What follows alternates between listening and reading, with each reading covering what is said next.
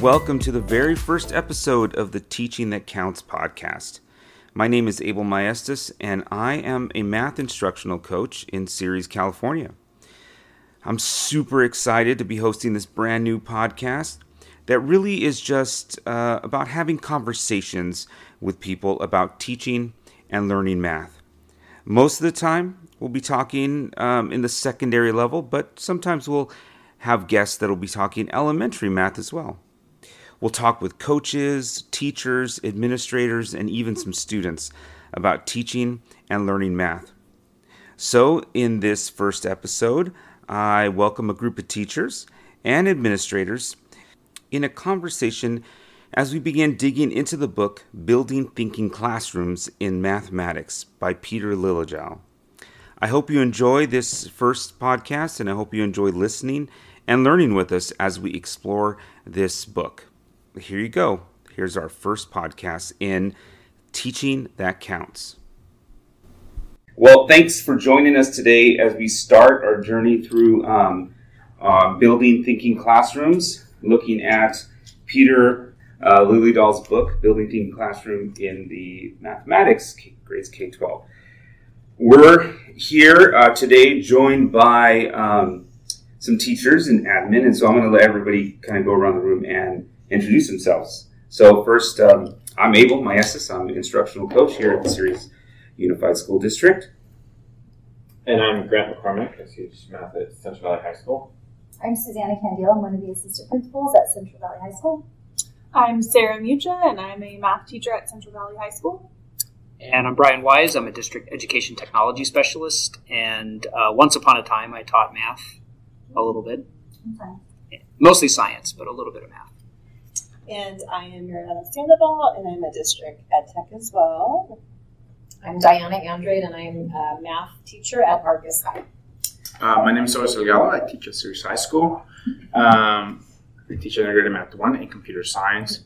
Awesome. Well, thanks again, everybody, for coming and being part of this book study. Today, we're just looking at the introduction, and we're going to just have an open conversation about how things went, how it's looking, and then kind of where are we going with the book and where we see this is happening in our classrooms and in for our district as a whole. So we'll just kind of start off an open conversation. We're looking at today just the introduction and just kind of the first question, just kind of what stood out to you guys in the intro. I liked this list of the types of students because I was reading it and I was also cringing because I could see some of my own students being 1 through 5. So, but I think Grant and I were also talking about he really enjoyed the pie chart here of the breakdown of how many students were mimicking, how many were faking, stalling, actually trying it, or slacking. Yeah, when I saw the pie chart, it's just interesting that that's exactly how I would probably put the breakdown in my own classroom and how universal it seems that really is, and how that's the result of the systematic norms that we have in math education.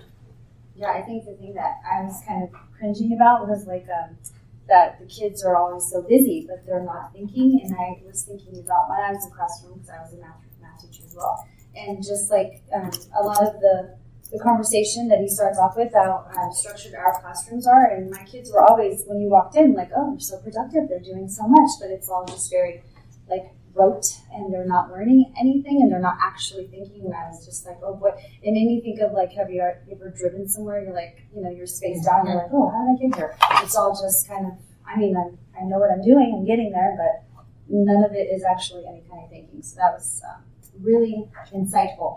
Oh boy, we've created this monster.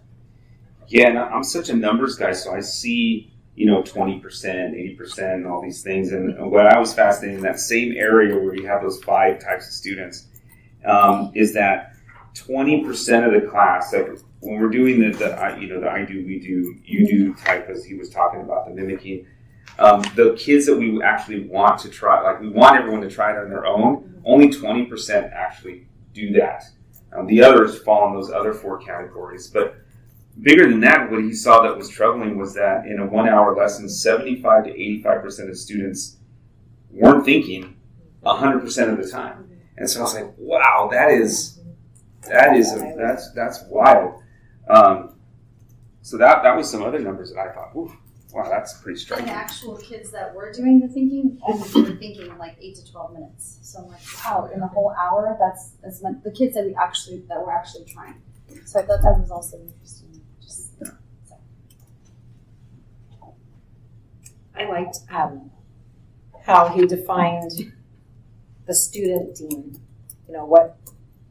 Because and it's just like teaching, right? Because we know we have other things to do within that time period, whatever that time is, as do our students, right? They're 100% not there just to learn. Like they're there for the social aspect. They're there for, all those other things, the extracurricular activities, right? So thought that was good to also to be thinking about, we expect them to be there to learn, but they're also there for a lot of other reasons. Yeah, how many of our students do we know that just show up to be with their friends? Mm-hmm. It's a big Hey, part. come see my friends. Big part of high school. For sure. Yeah. So, anybody else? Something that stood out to you?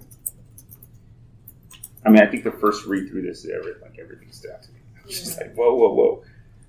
I did enjoy the antidote with the teacher in the beginning and how she reached out for help, but then at the end of the day, she really just wanted him to sit down and shut up. So Just give me it was a little. It was funny. I enjoyed that. Yeah.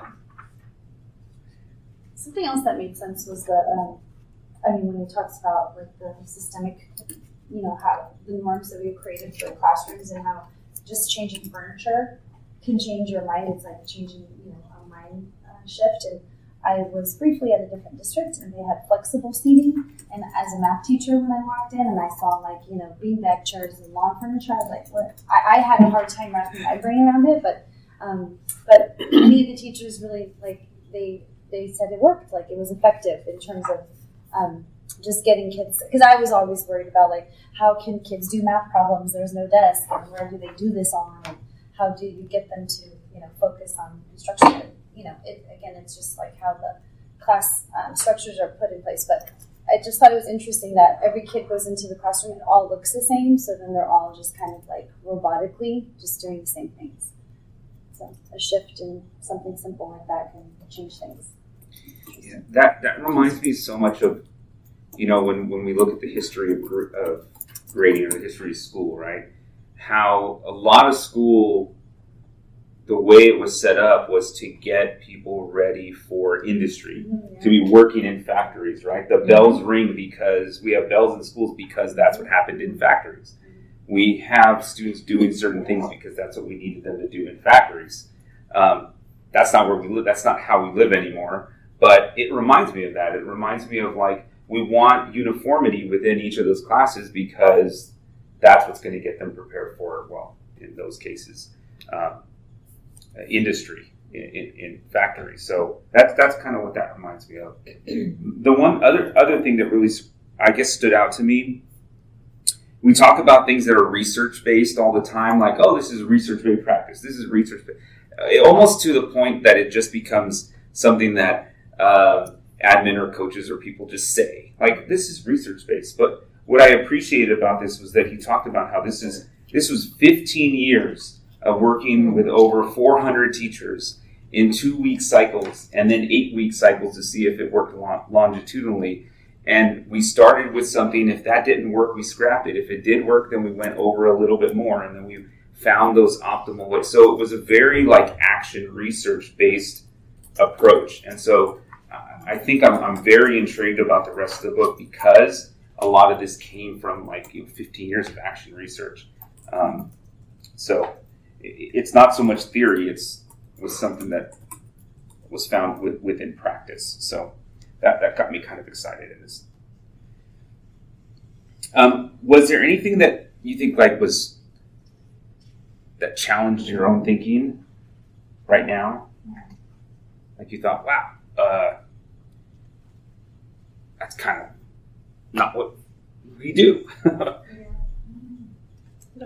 don't want to say it so much challenged my thinking, but I am curious to read on, like looking at the 14, like, you know, how we answer questions. And then also number 5, and then also number 9, how we use hints and extensions. I think that's going to be intriguing for me to learn more about and read more about. I'm interested in number 11, how students take notes, because I feel like my students don't really know how to take notes.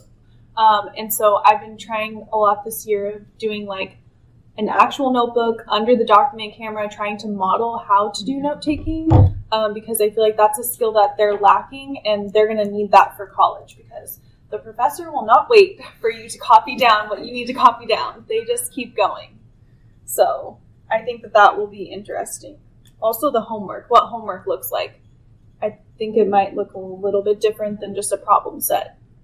Yeah. So.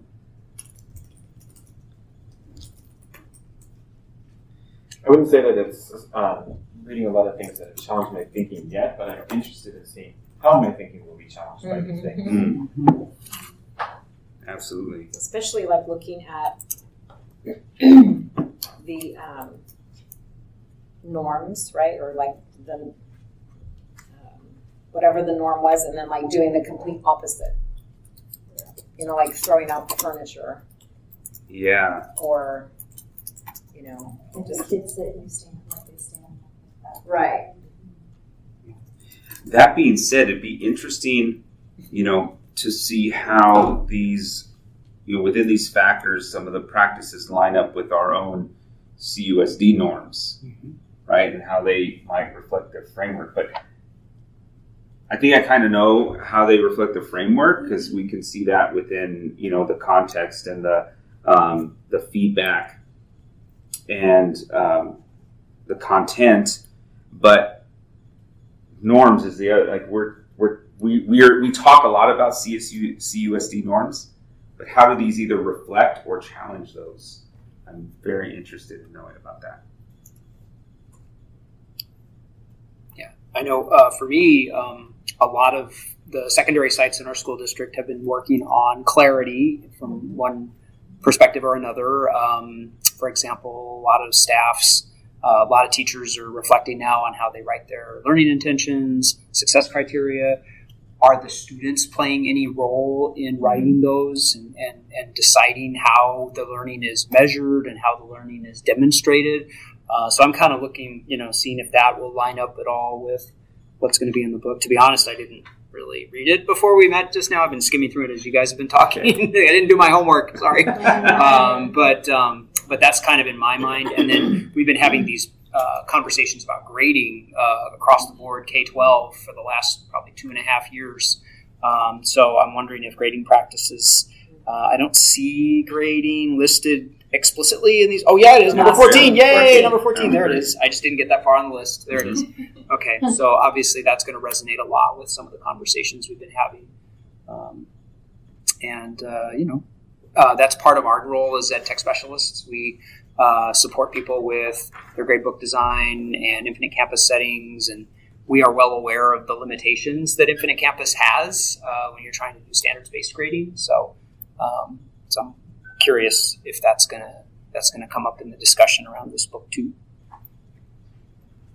Yeah, I'm excited to see what is in the book, just because I love the classroom, and we were, you know, in our district, we have been to recent, very DI, very I do, we do, you do. So a lot of this was like, oh my gosh, this is just, for me, we're really good at that, like our teachers are, and so I can, as an administrator, I know our teachers want to, you know, do different, and they want to do better, but how do we help them do better? Like, that's my struggle, is kind of, I'm right alongside them. Like, I don't know how to, you know, this is hard. It does seem difficult and challenging. But anyhow, so I'm curious to see that. And just in kind of what Brian was talking about, like our success criteria and our learning intentions just being more clear, that might help support the students, and, you know, like our stallers, our fakers, our mimickers, like, so that they could kind of guide themselves. Like, instead of sitting there waiting for the teacher to give you an answer, which, the scholar and the faker does, because that's what they're used to, then kids, if they have clarity, then they will be able to guide themselves. Like, oh, if I'm successful, if I can X, Y, Z, so I can do X, and I'm not quite at Y, and so I feel like that aligns with what our district is kind of leaning towards. So I'm excited to see how the book is going to, give us some insights to do that. I'm looking forward to this because I want to learn about showing grit for my students and see if this book kind of brings it out of them. Yeah, so that brings up another point here is like in building a thinking classroom, does that also provide students opportunities for building grit? Grit can be a lot of things. The best definition I've heard of grit in the last few years actually just came a couple of weeks ago when I was at the NCTM conference. And the presenter said, grit is what do you do when you get stuck? That's the definition. Or what do you do when you don't know what to do? Right. Mm-hmm. Yeah, what do you do when you don't know what to do? Mm-hmm. Yeah. It's like, how do you get through that? And I'm glad Susanna mentioned the I do, we do, you do, which was how we were all probably taught to teach in this district, especially in the last 10 to 12 years. We have a new supplemental curriculum. It's illustrative math, and then what is that the same thing at high school, or does it have a different name? Open. And from what I've heard, that logic is kind of turned backwards now. For in some respects, your lesson starts with a you do, then we move to a we do, and then to an I do. So you flip that, and that to me has the potential of building what you're calling grit. Because you're inducing this little bit of a struggle because you're giving the students something to solve and something to figure out without giving them a lot of guidance at the beginning, and then you're kind of assessing where they are. So I'm really excited about that. I think that's when I taught science back in the Stone Age when I started my career. That was kind of how we were taught to teach. So I think things have kind of come around a little bit full circle about that. But I am curious what that looks like. Because that can really go south on you too. If you give them all the components and then nobody knows what to do and they all just shrug their shoulders and say, now what? Then what do you do? Which I feel like that's kind of what happened to the teacher in the beginning of this introduction, right? It was like, I don't know what to do, and then they kind of gave up the third time. I'm hoping that throughout this book he gives us those micro moves and macro moves that he talks about that will help in implementing that kind of a format. Yeah. So what he did was with these factors, they looked at practices that were ideal or optimal for these 14 practices, which they felt were the 14 like unique teaching practices that really encompassed everything that the students needed or everything that the teachers do in the classroom. So then each chapter is going to be a focus on that, right? Mm-hmm. Yes, each chapter is a focus. As we move forward, we've taken some notes. So Mariana is going to keep notes. We'll share with everyone, and then they can take a look at those summaries of some of the things we talked about and some of the things we see. One thing in here that was of particular interest to me is at the very end when he says how to read this book. There are a couple of things that are pretty good. The FAQs at the end of the chapters, I think, are pretty are going to be pretty great for kind of synthesizing how it works in our own classrooms. The questions to think about, I think we'll be using some of those questions in our discussions. And then the key point here, though, kind of moving on for our next time, he does suggest that you read chapters 1 through 3 and then implement all 3 of those optimal practices for thinking together. I had an opportunity to go to one of his sessions. I think you were there too, right? At NCTM. And he does recommend that those first 3 all go together right away, all at the same time. So I'm thinking that for next time, we do kind of a 1 to 3 block before we go into each of the other ones. And then we meet and we just talk about 1, 2, and 3, and how you feel about implementing those 3 things in your classroom. That sounds good. Sound good? Yeah, in that session at NCTM, one of the things that stood out to me was that how do we make change? We overwhelm the system with big changes, not with small changes. And so, reading about how taking the furniture out, how that creates such a substantial change in the environment so that you can establish it what you want it to be and challenge what students' home state is and get them into what you want them to. So overwhelm the system with big changes. Yeah, which is kind of counterintuitive especially to the way that we've normally done things. We said, okay, well, let's start small. And what he says is, no. You need to make big change at first to change, to like really, how did he put it? To really like break the system, challenge the system. Do the opposite of what isn't working. Yeah. Do the extreme opposite. Yeah. And I don't think for this part we're really doing extreme opposite because,